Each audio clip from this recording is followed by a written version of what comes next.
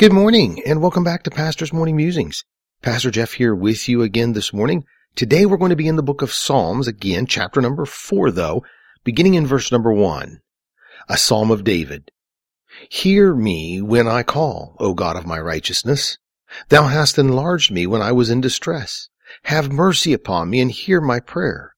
O ye sons of men, how long will ye turn my glory into shame? How long will ye love vanity and seek after leasing? Selah. But know that the Lord hath set him that is godly for himself. The Lord will hear when I call unto him. Stand in awe and sin not. Commune with your own heart upon your bed and be still. Selah. Offer the sacrifices of righteousness and put your trust in the Lord. There be many that say, Who will show us any good? Lord, lift thou up the light of thy countenance upon us. Thou hast put gladness in my heart, more than in the time that their corn and their wine increased. I will both lay me down in peace and sleep, for thou, Lord, only makest me dwell in safety. David here in this psalm is praising God for his goodness to David through the trials of David's life. It seems David is going back and remembering the goodness of God to him. David compares his life of blessing from God to the life of one who has turned from God and turned the glory of God into shame. I love the words of David in verse number 33. But know that the Lord hath set him that is godly for himself. The Lord will hear when I call unto him. The one who is walking in God and living as best as he can a godly life, that is the one that God reserves for himself. What an amazing thing to know that God is following my life. He is looking at my life as belonging to him.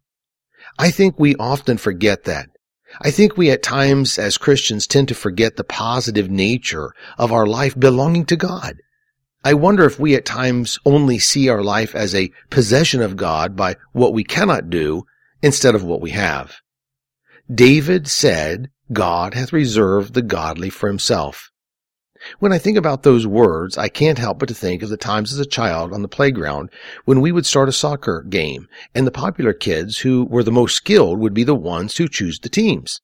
I always wanted to be chosen first because that meant that I was good enough that they wanted to be on their team. It was even better when the other team captain would make a deep sigh and say, "Oh, I wanted them for my team." I have to admit that I've never been a very good athletic person and was usually picked close to last. But these words of David to me are like God choosing his team, and he states, I want him on my team. I reserve him for myself. Notice verse 7 and 8. Thou hast put gladness in my heart, more than in the time that their corn and their wine increased. I will both lay me down in peace and sleep, for thou, Lord, only makest me dwell in safety. I hope you have gladness today in your heart because you have been picked by God or reserved by God for himself. If not, it's simple to get picked. David said, but know that the Lord hath set him that is godly for himself. So let me leave you with these last two verses for today, 2 Corinthians chapter 6, verses 17 and 18. Wherefore, come out from among them, and be ye separate, saith the Lord, and touch not the unclean thing. And I will receive you, and will be a father unto you, and ye shall be my sons and daughters, saith the Lord Almighty.